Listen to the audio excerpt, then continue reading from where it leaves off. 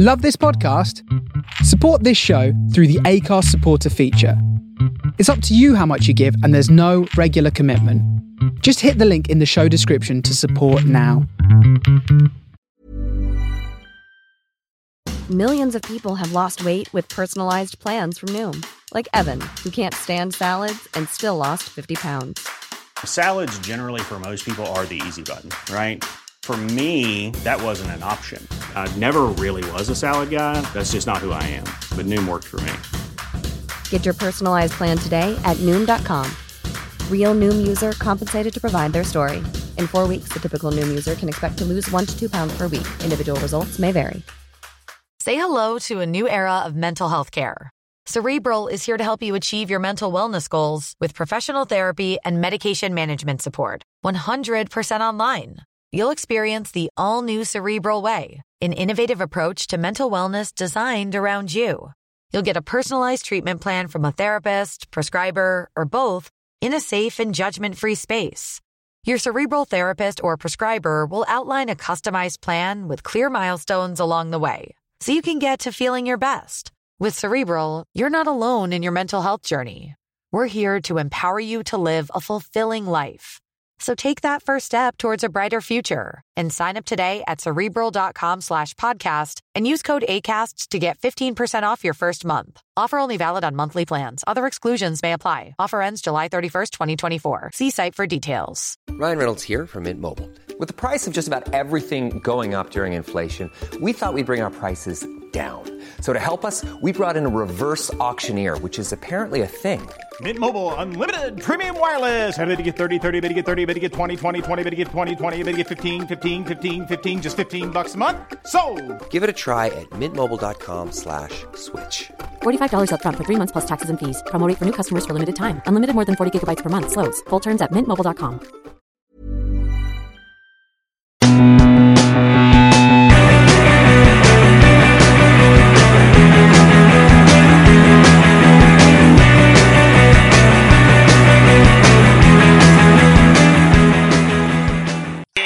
Inside centre and Scotland again.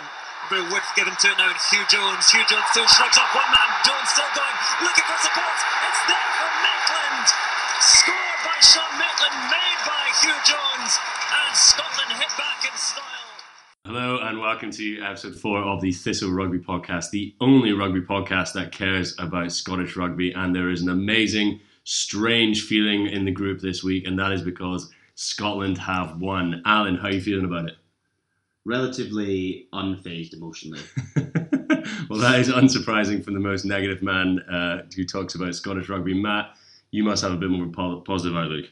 Yeah, a lot more positive. Glass half full kind of guy. So, yeah, maybe it wasn't perfect, but we got the win. So, and we are now up to 7th in the world ranking because Australia did us a favour and beat France. So that's looking nice heading into the World Cup draw next May.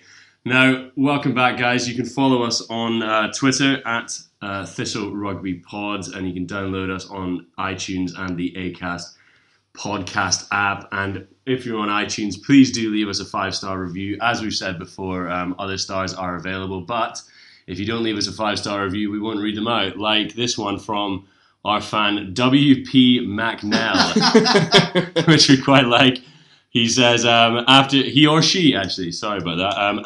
of having my team patronised or relegated to being mentioned for 30 seconds on lesser rugby podcasts, it's great to hear knowledgeable guys discussing Scottish rugby in depth with the respect it deserves. And that was 5 stars from WP McNell. Thanks a lot, WP. Great to hear from you. And there's a few others on there, so please let us know if you like what we're doing. And we love hearing from you on Twitter as well. Again, that is at Thistle Rugby Pod. Now, we're just going to have a chat about the games at the weekend before getting into our sort of 3 Thistly issues of the week, which are 1, what did we learn in the match against Argentina? 2, what are we hoping to learn in the match against Georgia coming up this weekend? And then we're going to have a bit of a chat about project players and whether they are a success for Scottish rugby. And then after the roaring success of our first week, we're going to have Alan's Sure Thing, which paid out this week. Yeah, if you put £20 on An Australia-Scotland double, looking at a handy £35 profit. Wow. Wowee. Now that is big money. Your investment trusts are just not paying out like that at the moment. So yeah, low interest rates. You've got to look for these. It's the quest for yield. Yeah, that incremental gains. So okay, well, we'll be getting into the Scotland game in a lot more detail later, but why don't we chat very quickly about all the other rugby this weekend. And South Africa being humbled by Italy in Florence. What do you guys make of that? Yeah, well, it seems as if South Africa are sort of all over the place at the moment. So Italy, would have really seen this as a big chance to beat them. Obviously, having Conor O'Shea coming in as well. And I didn't see the game, but saw the highlights, and it just seemed as if Italy sort of kept to their strengths of a big pack. But you don't normally see South Africa getting sort of out-muscled up front. So yeah, it's interesting times for South Africa rugby at the moment. I don't really know where they're going, and they've definitely hit bottom now. So I'm not sure what they can do to change things. Do you think there's an issue with the whole South African coaching setup? Like the players just aren't playing for the badge? Because as that team, the players they have with Habana, Deolande, Lambie, Whiteley, Alberts, I know they were missing Estevez, but they are really, really good players who are world class. And they should be knocking Italy off the park 99 out of 100 times. No. And maybe it's just, I guess it's the end of a long season, but it just doesn't seem like they're as up for these games. Against England, they seem to drop their heads quite a lot. I think it's the coaching. I think they've got guys who are just out of their depth.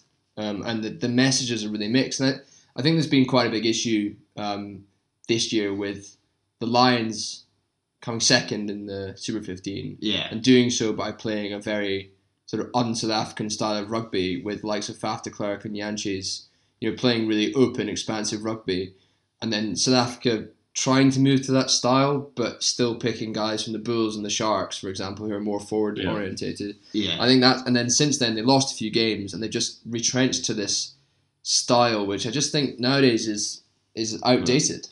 It's a bit of a shame. I wish Scotland were playing them in this sort of in this group. It would have been a good one for us. I think we would have done them, and that would have been nice for some world ranking points as well. Australia, who obviously we lost to by a point last weekend in devastating circumstances, they went down and eked out a win against France. What does that sort of tell us about where we might be? It's always quite hard with France. I know last week they sort of put away Samoa, but I mean Samoa lost to Georgia, so there's not really too much you can say about that. I mean, again, the France team has the potential to be the best in the world. Yeah, it's unbelievable, the talent. The players that they have are unbelievable, and it's just sort of getting them to click. I mean, Australia have always had a good record against France. Yeah. So I don't think, if I'm honest, I don't think it tells us that much. The one thing I'd say is from watching it that the France tries were all sort of old school French tries. It was a lot of flair. It was like, bringing Fofana onto the ball. Vakatawa just makes things happen whenever he gets the ball. So there's maybe some positive signs that if France can start playing that kind of rugby, then and they're on sort of doing that at a high standard, not a lot of teams can live with them. Yeah. And you guys, if you haven't seen it, go and watch the highlights and see Kurandrani's try, which ultimately won it for Australia. It is the most outrageous piece of sort of gymnastics to get the ball down when his whole body seems like it's out of the pitch. It's really amazing. We'll tweet about it later on, so you guys can have a look at that. It is really worth hunting down. Ireland couldn't do the double over New Zealand, but they put in another pretty impressive performance, and it looks like their pack was able to front up, and it looks like they're going to be a really dominating force coming into the Six Nations next year. Yeah, watching that game, I think New Zealand are the only team in the world that could have stopped Ireland from scoring. Yeah. Against any other team, even England, I think Ireland were putting 2 or 3 tries past them, and just the New Zealand defence inside their own 22 was beyond human. There was quite a lot of sort of criticism in the press today from a few corners saying that New Zealand was obviously a very physical game, but actually went a bit too far. And you sort of saw Henshaw getting stretched off, Fekito with quite a high tackle. Do you think that was part of the game plan to sort of be a bit over the top slightly, get her, play right on the edge? I'm not sure. I think with the Sam Cane tackle and Henshaw, I think Henshaw wasn't fully upright. I think it's one of those ones where it's just a bit unlucky, and these things will happen in rugby. I do think New Zealand knew they couldn't get bullied. They did get slightly bullied in that last game, so they probably did come in knowing that they weren't going to sort of let off. Yeah, and bringing back Whitelock and Retallick sort of answers that quite big sort of upfront question that they were maybe physicality sorted out the set piece that was in an area last week. Ireland for the Six Nations looking mighty tasty. Yeah, I have to say Ireland and England coming into it. That's going to be a good game. Our opening match of the Six Nations is against Ireland at Murrayfield, so that's going to be a huge test for us to see if we can break our ridiculously long duck of losing the first game of Six Nations. I'm not sure how long that's been going on for, but let's say a decade at least. The only other one really worth note, England-Fiji. England smashed Fiji. I don't think there's much you can take out of it. Fiji were just sort of playing basketball at times and just sort of mucking around, it seemed to me. Yeah, and Japan nearly beat Wales. Of course, Japan nearly beat Wales. Which would have been the best thing ever. God, that was a very good match, actually. Japan are a hell of a side. I just don't think they're used to being in that position, so they made a few mistakes at crucial moments. And Wales, looking a bit ropey at the moment. So I think we should feel quite confident taking them on in the next Six Nations. Yeah. And I think it's now a big one with the world rankings. If you look on our Twitter feed, guys, we've put the sort of current world rankings. We are 7th, Wales are 6th. And with Wales' sort of current form, if we can pick up that win against them, that's going to do an awful lot for our sort of position, obviously trying to maintain that top 8 slot before the World Cup draw in May. So I think that's going to be a big one for us to target, actually, going forward, with maybe Ireland and England being maybe a bridge too far. But you never know. Yeah, but in terms of quality, all those games paled in comparison to the game at Murrayfield. It was awful, wasn't it? And let's get cracked into that then. So, Matt, I'll come to you if that is all right first to have a look at our first question. What did we learn amid this sort of dreary, mistake-ridden performance, but ultimate victory against Argentina? Yeah, I think in terms of the performance side of things, we learned very little. I mean, last week there was a direction to our play, there was a structure, there was a pattern. You could see what we were trying to do in attack, and besides maybe a few examples in the Argentina game, we couldn't get a platform, we couldn't apply that. So I think performance-wise, you just sort of try and move on and not take too much away from it. But at the end of the day, I think that it could actually be quite an important stepping stone going forward in terms of the sort of mentality of the team. That in previous years, I think a lot more fragile Scotland team mentally would have lost that, or maybe even settled for the draw. So I think that winning it actually could be really, really important. So I think that for me, that's maybe what we've learned, that sort of the mentality is a bit better. Yeah. Hopefully. Here we go. Yeah. I mean, in terms of mentality, I would prefer that they were able to play their semblance of game plan for 80 minutes. But we lost last week. Yeah, but I was much happier after last week than I was this week. That's an interesting question. Matt, you don't seem to... You're happy with the win, Alan, you were happy with last week's performance. I'm a bit of both. Like I totally understand Alan's point, but I still think at the end of the day, this is a results business, and we won. So I'm minded to back Matt on that one. I think in terms of our question, which is what did we learn? I think we learned that our worst fears about our scrum going backwards against the big Argentinian pack, they came true. I think we learned that Johnny Gray is really class. He was making his tackles and his carries again.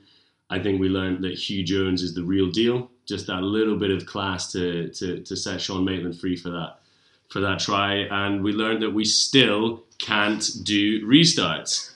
And we never will be, apparently. Yeah. Well, just one thing on that sort of winning ugly thing.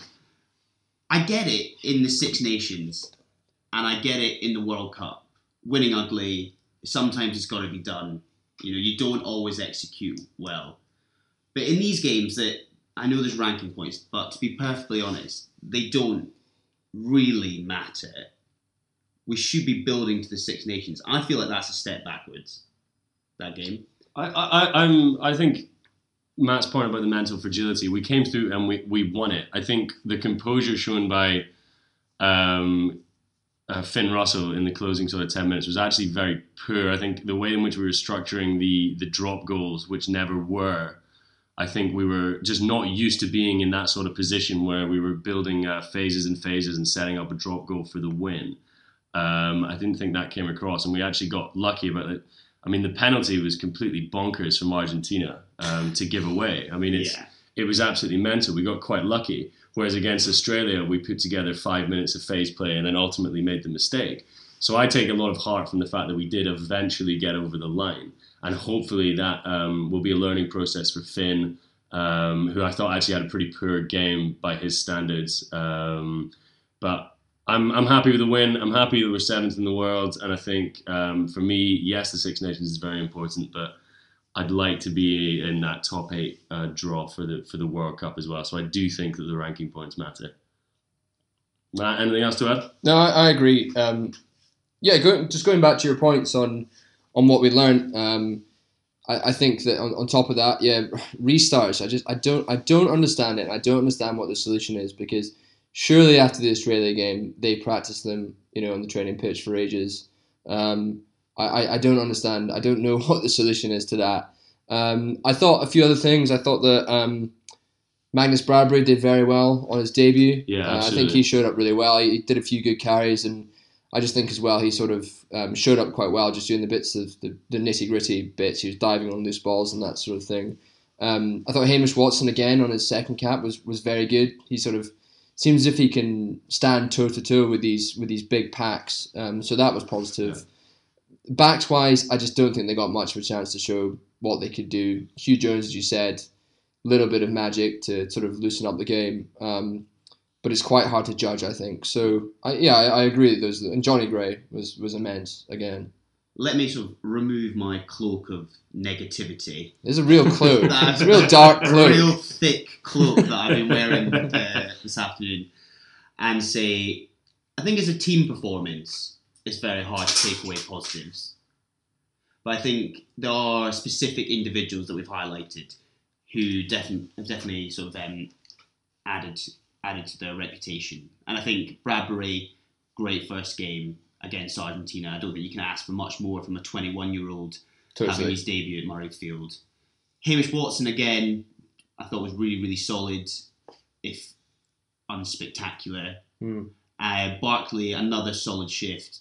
And actually, Hugh Jones, sometimes in those games, what he did with that sort of step, handoff, and then offload, they win you those games. Yeah, and that was out of nowhere. Yeah, and I think that was really great to see. And I actually thought in the second half that Hogg was starting to kind of liven up a little bit. He started to get a bit more space. And I still think he showed that he's world class. Yeah, I mean, I think if I can actually don your cloak of negativity for a little bit, just borrow it. I thought it was a very poor game from Laidlaw and Russell in terms of actually driving the team forward. I think they turned over the ball quite a lot or gave it away through loose kicking. I think the actual stats tell you that Laidlaw made 3 turnovers, or gave away 3 turnovers, should I say. Finn gave away a couple. And I just think when you've got your 9 and 10 making mistakes like that, that's very, very difficult for everyone else to sort of get on a decent platform. But in positivity, we played chiefly in the correct areas. I think we won the territory battle sort of 65-35, which was really, really impressive. And I agree, I'd like to say Hamish Watson, I think, is really, really showing his class at this level. And he looks like a proper 70s Scotland player with that moustache. So I'd like to see him keeping that. I thought he looked like... Wasn't as good as Dunbar's, though. No, Dunbar's was really good. Russell's was good as well, actually. There was actually some good moves on show. And I think Bradbury, again, to reiterate what you guys have been saying, I thought he was class for the 50 minutes that he was on the park. How do you think that back row... I know, obviously, Australia and Argentina have quite good back rows, but it's not sort of world class. Looking at England and Ireland, Sean O'Brien, CJ Stander and Jamie Heaslip. England, maybe with Nathan Hughes, Vunipola and Rob Shaw. That's an issue, and I think that we talked about it last week as well, not having a big a big number 8. It's something we probably struggled with for quite a while, really. And I think those guys could, they could tackle them and they'd be able to cope with them, but you could see those 3 losing the game line battle quite a lot against, the likes of Stander and Vunipola, who can contain, but it sort of takes you 2 or 3 men. Yeah. And we don't really have that. We are quite lightweight. They are sort of all the Fetcher style, which I suppose is an advantage in some respects, but I think in terms of getting that go forward ball might be an issue for us, particularly if our scrum's is going to continually be going backwards. I mean, obviously we talked about it quite a lot in last week's pod, but Fagerson and Dell kind of showing up a little bit this week. We were getting a very poor platform from the scrum, and Fagerson got hooked after 50 minutes, which... And then we get Murray Lowe coming on, who's just as bad at scrummaging, but he's much worse in the loose. So it's not, I don't think it's much of a solution. I think, but I think we've got to talk to death. I think we need Nell and Dickinson back, and then we've got 2 very good sort of guys off the bench. And you hope with a bit more experience that Ferguson and Dell will sort of become the next Nell and Dickinson. But, I mean, you're saying that obviously Laidlaw and Russell had pretty poor games, but in their defence, I think the platform that the forwards gave them at the set piece, even the line-out was... Argentina competed very well at the line-out, an area where we've typically got really good quality of ball. But we didn't seem to be that sort of clear at the breakdown as well, and I just think we had such poor ball for those guys in their defence. But the scrum was a bit of a worry. I think that there were signs that Ferguson's a bit wet behind the ears from last week and sort of really got shown up yesterday. Yeah. But again, I thought he put in a pretty spirited performance in the loose, and Dell had a couple of decent probing runs in the loose as well. I mean, I think it is what we talked about last week. They need to get the experience, and hopefully that sort of experience against Argentina is really good for them in the long run. Can we just chat about Laidlaw for 1 second? I want to talk about Laidlaw. We need to talk about Greek. we can give all these excuses that he was on the back foot, the scrum was going backwards, I don't know, the ball wasn't being presented clearly enough. But he's captain, and he's our most experienced player. He's not some sort of fresh newbie. And I feel like, he should be able to compete in those circumstances. It's not like he's not used to it. Yeah. And he should be the one that's dictating play. Yeah, I mean, I think for me it was one of those days which you hope become less and less frequent. He was doing that sort of half step and pass that he sometimes does when it's the ball's a little bit slower. It's not the sort of ridiculous sort of pace of ball that you see the likes of Aaron Smith or Conor Murray generating, which is straight from the base and straight away quickly. It was hands on ball, look up, half a step, and then away, and that was enough to give Argentina's defence to get up and put loads of pressure on Finn. And I think that was I think it was a poor game from Laidlaw, but he made his kick right at the end there, and we can thank him for that, I suppose. I mean, that's a difficult thing, that if you do drop him, who is going to take those sort of pressure kicks? And Finn Russell. He's not as good a goal kicker though. Stuart Hogg can bang over the long ones, but he's not a recognised consistent goal kicker. No. I still, to be fair, I didn't think Laidlaw had a good game, but what 9 in the world would have a good game when your scrum's getting absolutely bollocked, so is your line out, and the breakdown was just so messy. I think it's a bit harsh to say that he's not playing that well. I think I totally get the point about him taking the little sideways steps, which I think that's his style when we're going forward, and that can work if you've got quick ball and those sideways steps are keeping the inside defence honest. But when you got slow ball, I think it's a real issue. It's fine. He was Sunday Times man of the match, so yeah, the star. I mean, Sunday Times, rugby correspondent Stephen Jones. Yeah, so, I don't want to give it too much credence. It was written by a guy who was at Murrayfield yesterday, actually, but they only gave it sort of 3 paragraphs, to be honest. It wasn't much. That's all it deserves, to be fair. Yeah, exactly. Well, if there's nothing else on that, should we have a look forward to Georgia? Yeah. Who managed to pick up a win against Samoa, and possibly somewhat ominously for Scotland, given our front row issues. There are 2 tries that they score. One was from a pushover scrum, dotted down by the number 8, and the other one was from a penalty try given just before the number 8 was able to dot down due to a pushover scrum. So What do we hope to learn next weekend, Alan, against Georgia? So I think the key for me is Finn Russell, and I think we thought he had a good game against Australia. Hey, I'm Ryan Reynolds. At Mint Mobile, we like to do the opposite of what Big Wireless does. They charge you a lot, we charge you a little. So naturally, when they announced they'd be raising their prices due to inflation, we decided to deflate our prices due to not hating you. That's right. We're cutting the price of Mint Unlimited from $30 a month to just $15 a month. Give it a try at mintmobile.com/switch. $45 up front for 3 months plus taxes and fees. Promo rate for new customers for limited time. Unlimited more than 40 gigabytes per month. Slows full terms at mintmobile.com. Tired of ads barging into your favorite news podcasts? Good news. Ad-free listening is available on Amazon Music for all the music plus top podcasts included with your Prime membership. Stay up to date on everything newsworthy by downloading the Amazon Music app for free or go to amazon.com/news ad free. That's amazon.com/news ad free to catch up on the latest episodes without the ads. I think we've all agreed that he was relatively poor. And the one thing we can't do against Georgia is get stuck in a forwards-orientated battle. And I think him and Laidlaw need to make sure that we dictate this game on our terms. I agree, and it's amazing. Matt will take us through this in a second, actually. It's amazing the sort of the dearth in and the difference in quality between Georgia's players 1 to 9 and then 10 to 15 at the levels they're playing at. Matt, do you want to sort of take us through this is the starting team against Samoa? Well, I mean, I think the fact that a lot of these guys do play in France, even further afield, that they are a bit of an unknown quantity, even to knowledgeable guys like ourselves.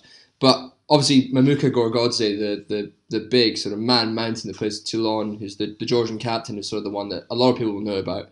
He is a truly world-class player. But you look through the forwards and the teams that the players are representing. It's Montpellier, it's Toulon, Montpellier again, Clermont. On the bench, there's a couple of Toulon guys as well. So, and there's a lot of big front row players that we would probably really kill for. So that's quite sort of a big issue. But you look at the backs, and with the exception of the 9, Vasil Lobzanidze, who plays for Brive in the top 14, you got guys playing, regional French rugby. Some guys playing for Lelo Saracens Tbilisi in the Georgian Big Ten, which I think is probably one of the best names for a league in Europe, and even in the Russian Super League. So, yeah, the kind of contrast is quite amazing. I suppose just sort of shows that Georgia based their team around those big meaty forwards. Yeah, no, this is the sort of obviously the third match of ours. We've had our 2 big tests, you'd say, which we were obviously wanting to get results out of. This third one, obviously being played up at Rugby Park in Kilmarnock, which is good to get the Scotland team travelling a little bit, to get people coming in and watching this, and I hope it's a big success up there. But is this an opportunity for Scotland to get a big win and be happy with that? Or should we be looking at this as a development fixture in which we bring in some younger guys and give them a chance at an international level? What do you reckon?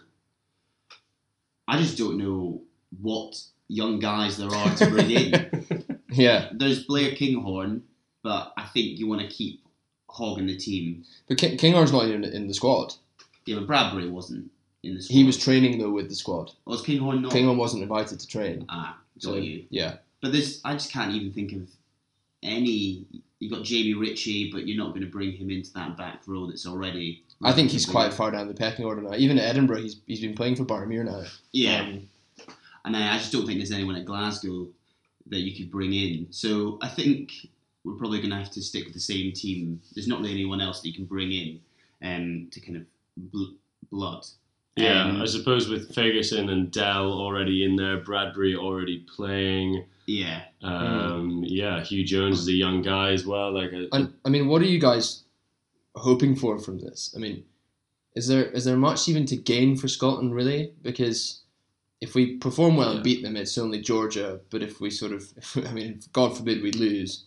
But if we scrape a win, do we just take the win in 2 out of 3 in the autumn series, or do we really need a big performance? I think first and foremost, we need a win. I actually think, secondly, a big performance. And if we can put 20 or 30 points on a team like Georgia, which if we're talking about beating teams like Wales and France and Ireland and England on our good days, we can't be we can't just be scraping by against teams like Georgia. I think to maintain the upward trajectory that I think this Scotland team is on, and that sort of momentum and the enthusiasm that I think they deserve, I think we need to be beating them by 20 points, and that would be a good result for us. Obviously, a loss is apocalyptic, I think would be the words I'm going to use. I'm really worried. What a surprise. I'm honestly really worried because I think you're right. It's hard for us to really take that much positives out of this game unless we win by 30, 40 points. It's at Rugby Park. I can just football ground. I can see Georgia bringing us into this heavily forwards orientated game, mauling, scrumming, sort of all off the base of the ruck. Yeah. And I think we discussed a few weeks back, Georgia have beaten Samoa. They've won the Six Nations B League 3 years in a row. This is their big game to prove that they belong with so much the Englands, but with the Scotlands and the Italys and the Samoas and the Fijis. Yeah. I agree, and I'm worried that we tend to get drawn down to like the lowest common denominator. Like when we're playing Italy every year in the Six Nations, we typically get drawn down to that sort of arm wrestling fight, and I'm worried that on the skinny pitch in Kilmarnock against a massive pack, and maybe we're just a little bit jittery because we know that if we lose, it's such bad news that we just regress, which is slightly worrying. Yeah, I mean the thing is, you do look at. I think we can get parity with the forwards. If you've got parity, maybe not dominating them, and if you get an okay platform to unleash the back, our backs are 15 times better than theirs, you know? Yeah. You can get those guys into the game, get Seymour, Hogg, etc. Sounds like Hugh Jones might be injured, but you can get likes of maybe Bennett coming in on the front foot a bit, then, but we never know. But last time Scotland played Georgia, they've only played once. I know the answer to this because I've looked over your shoulder. Was it in Tbilisi? No, it was in the 2011 Rugby World Cup at Invercargill in New Zealand. Oh, we won. We won 15-6. Oh. 5 penalties from the legend that was Dan Parks. Dan Parks. Oh my god. I could see a score like that again. Just one point on motivation. I know for sort of international rugby players, they should sort of be able to bring their own motivation to games, but what is the motivation for Scotland rugby players? In the Australia game, it was sort of avenging the quarter-final defeat. Yeah. In the Argentina game, kind of coming off that Australia loss, I just feel like I can just see a lot of the players coming into this not fully with their head in the game. Yeah, I can as well. I disagree. I think that it's not like you're playing, a really weak side that you expect to beat by loads. Maybe I'm thinking of a sort of a Canada or USA. This is going to be a hard game, and I think that will have been drilled into them since the start of the series, and I think that it won't have been seen as a banker at all. So I think ultimately the motivation just not to lose to Georgia will be quite a big thing. I don't think they'll be taking it for granted at all. Quick prediction? For me, Scotland win by 10. I'll be a little bit more bullish, I think, by 15. Ooh. Yeah. Nice. Hopefully.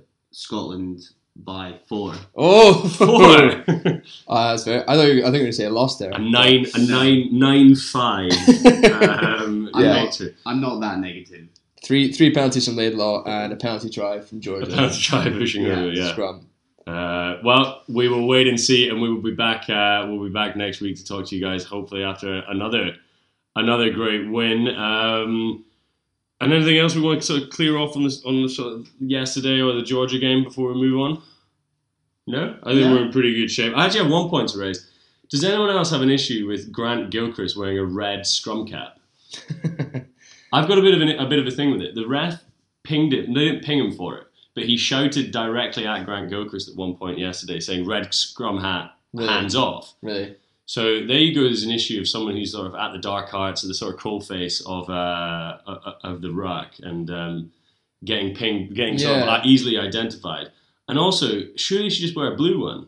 We play in blue. Yeah, I don't know. Maybe I think he's a Stirling County boy, so maybe it's sort of a homage to that. But maybe. Speaking of second rows, I think we need to get that stat out about Johnny Gray. Oh yeah. Which since his Scotland debut, so he's made 23 starts in the past few years. He's made 328 tackles and he's only missed 6. I mean, that is absolutely unbelievable. I wonder if that's ever been bettered by anyone. Proper dog. That's quite extraordinary. I think again he proved his way. Do we think early to talk about it? Do we think he can get a Lions nod? No. I think on any other tour maybe he would, but it's just such a competitive field out there with the English boys. And is it 5 second rows? I don't know how many will go. If you think Wyn Jones is going to go.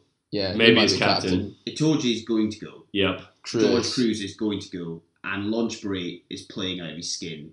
Yeah. So that is 4 second rows right there that I think would be doesn't take into account Devin Toner. Well, Ian Henderson, you could play at 5 or 6, who's a brilliant player, even though he's injured.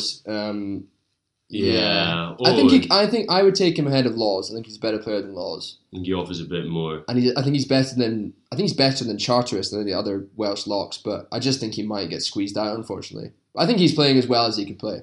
I think at the moment he is the 5th pick. Yeah. Yeah, and we'll have to wait and see how he comes through the Six Nations, and I hope he does go. I think he's done enough, but it is the most competitive position on the park, probably, for getting picked on the Lions tour at the moment. Absolutely. But that is stuff to look forward to. Now we're going to sort of step back away from that and sort of look a bit more broadly at the Scotland rugby setup and talk about project players. Now we know, obviously, we've got a policy of sort of scouring the globe for New Zealanders, South Africans that we can find to come over to Scotland and then do the 3 years of residency and play. And we've had some success with it. There's been an awful lot of talk of whether that needs to become a 5-year residency period. And also, we've heard, having conversations with people that we know that are playing for Scotland or in and around the sort of Edinburgh and Glasgow teams, there is a bit of discontent with players who have just sort of tipped up and never played a club game and gone straight into the Scotland setup. I'll name John Hardy on that when he went straight into the World Cup squad without having playing a game.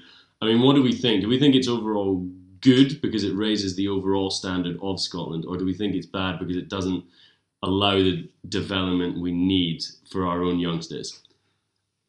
I instinctively think it's a bad thing, but from the player's perspective, seeing how much money you can get playing at international level now, and also for someone like John Hardy, if he hadn't made that move, he was spending the rest of his career playing in front of 15,000 people in Dunedin, whereas now he plays 12 games a year in front of 70, 80,000 people, which for a player must be such a huge thing. Yeah, definitely. Matt? Yeah, I mean, and just carrying on with the example of John Hardy, he's been very good for Scotland and he clearly never gives anything but his all for Edinburgh as well. I think that they should change the residency requirements and make it at least 5 years, because I just think there is something that sort of leaves a bit of a sour taste in the mouth, particularly for the existing Scottish players who've come up through the system, for the likes of John Hardy, or when Hugh Blake came over and he hadn't played higher than the ITM Cup in New Zealand and he's getting a cap right away. I don't think that's right. I mean, the Hugh Blake one in particular, he got his cap and now he didn't get picked for the World Cup squad, and now he's gone away again. He's sort of almost tail between his legs back to where he came from. And that, I think, in that example, really devalues the jersey, which I don't think is a good thing at all. But then again, WP now has been incredible for us and has really changed the fortune of a position where we have really, really struggled. And having somebody like him in the setup who can bring through these youngsters and advise them and sort of mentor them, is that a good thing for the longer term? I think yes. Yeah? I honestly do. But I think moving it to 5 years is probably the correct thing to do, because it makes it a much bigger decision, I think, than 3 years. Yeah. I think on the whole, Scotland as a national team, discounting sort of Edinburgh, where I think maybe it has actually harmed Edinburgh as a team, but I think Scotland as a team has benefited, and the Scotland players have benefited from those players coming over. Yeah, I could see that actually. Do you guys also just think it is the world in which we live in?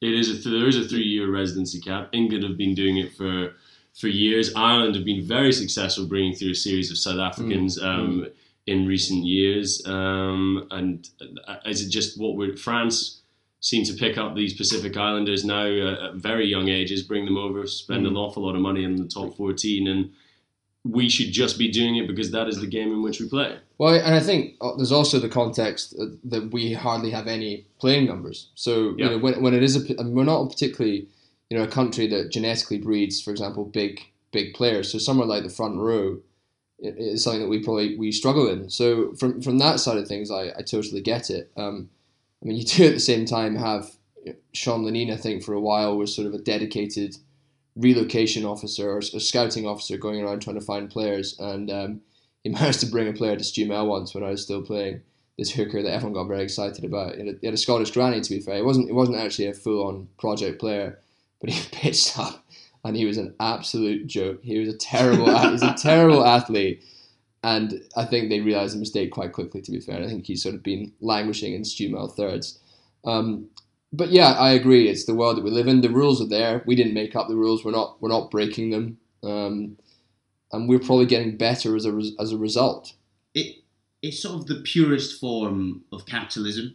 Normally, you sell a skill, but now you just sell your national identity on the open market to the highest bidder. Yeah, I think you're right. There's something about it that I do find unsettling. There is something about watching your country play throughout your childhood, dreaming of playing for that team, and then getting to wear that shirt that still is part of sort of the rugby ethos, still the sort of amateur sort of. I think rugby still does have some sort of amateurish about it, and I feel like this takes away from that quite significantly. And I think just going back to the 3-year ruling, if it's like even 10 years, then I think that I can get that, because someone could have lived in a foreign country and fully sort of feel themselves French. I remember actually when, Scott Spenning, the French fullback, he's from South Africa. Yeah. There's a really good video actually you can find online of when he got announced that he lived in France for a long, long time, about 10 years, his whole rugby career really. He found out that he got named in the France squad and he was in tears. It was a proper sort of, I think, that he properly felt French. So if it was that far, then I wouldn't begrudge these people. But I just think 3 years, someone like Conor Dupré, who's been called into the squad, and him singing the national anthem, Flower of Scotland, having to learn it like at home, I just think that there's something not quite right about that. Yeah, no, I think you're correct. It's such a complicated issue, and I think with any solution, there's going to be negatives. Yeah. And I don't know whether you look at it from a sort of country national perspective, where I think you would push it up to 5-6 years, or whether you look at it like Nathan Hughes said, he has a family, and family comes first. Yeah. And earning £22,000 a game to play for England is so significant for him and his family back in Fiji.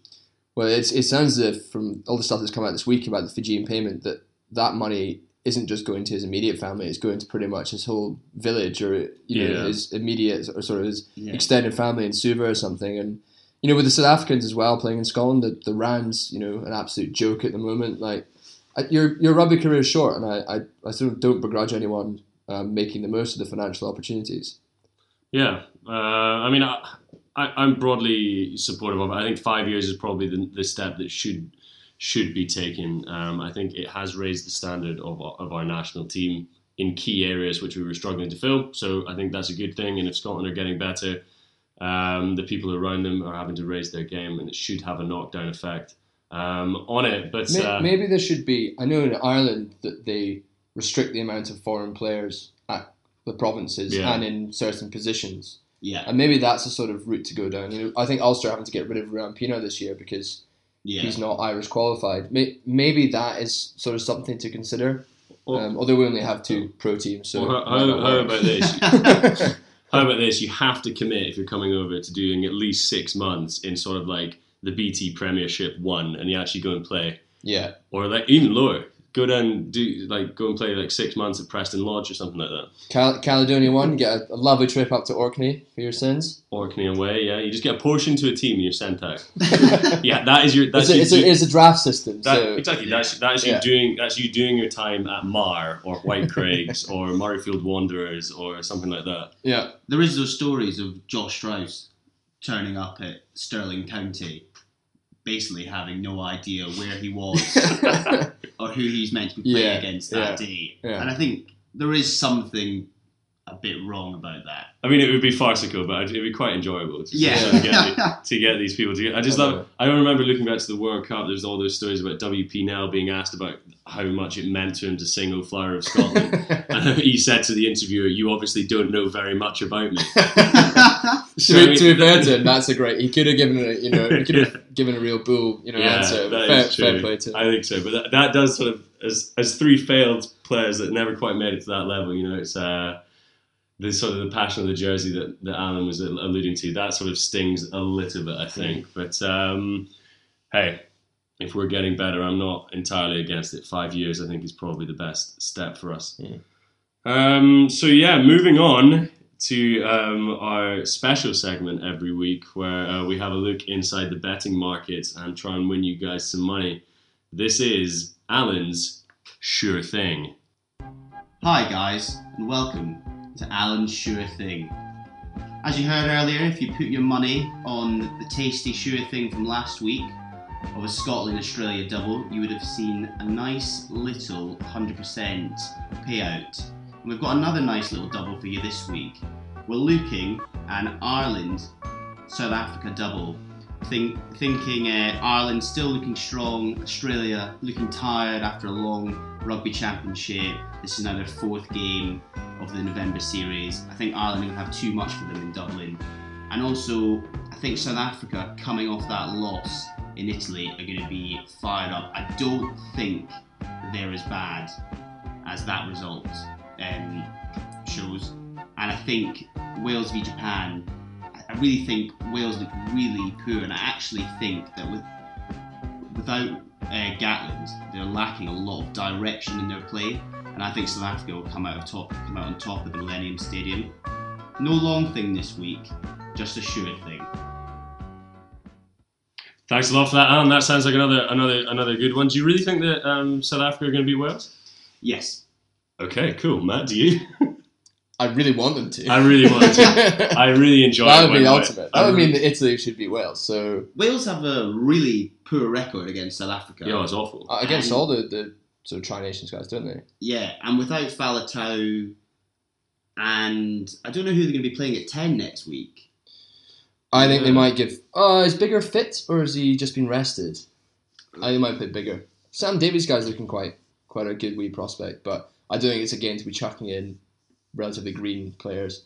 They'll stick to the tried and tested, play their older conservative guys. Thanks a lot for coming along again to the Thistle. We are really having a great time making it. We hope you guys are enjoying it. You can pick us up on iTunes and the Acast app. Leave us a 5-star review, please, and we'll read you out next week. You can also follow us on Twitter. Please do that. It's at Thistle Rugby Pod. But for another week, I'm going to say goodbye. Alan? Goodbye. Matt? Cheerio, guys. Thanks a lot, guys. We'll see you next week. Bye. Thanks. Tired of ads barging into your favorite news podcasts? Good news. Ad-free listening is available on Amazon Music for all the music plus top podcasts included with your Prime membership. Stay up to date on everything newsworthy by downloading the Amazon Music app for free or go to amazon.com/news ad free. That's amazon.com/news ad free to catch up on the latest episodes without the ads.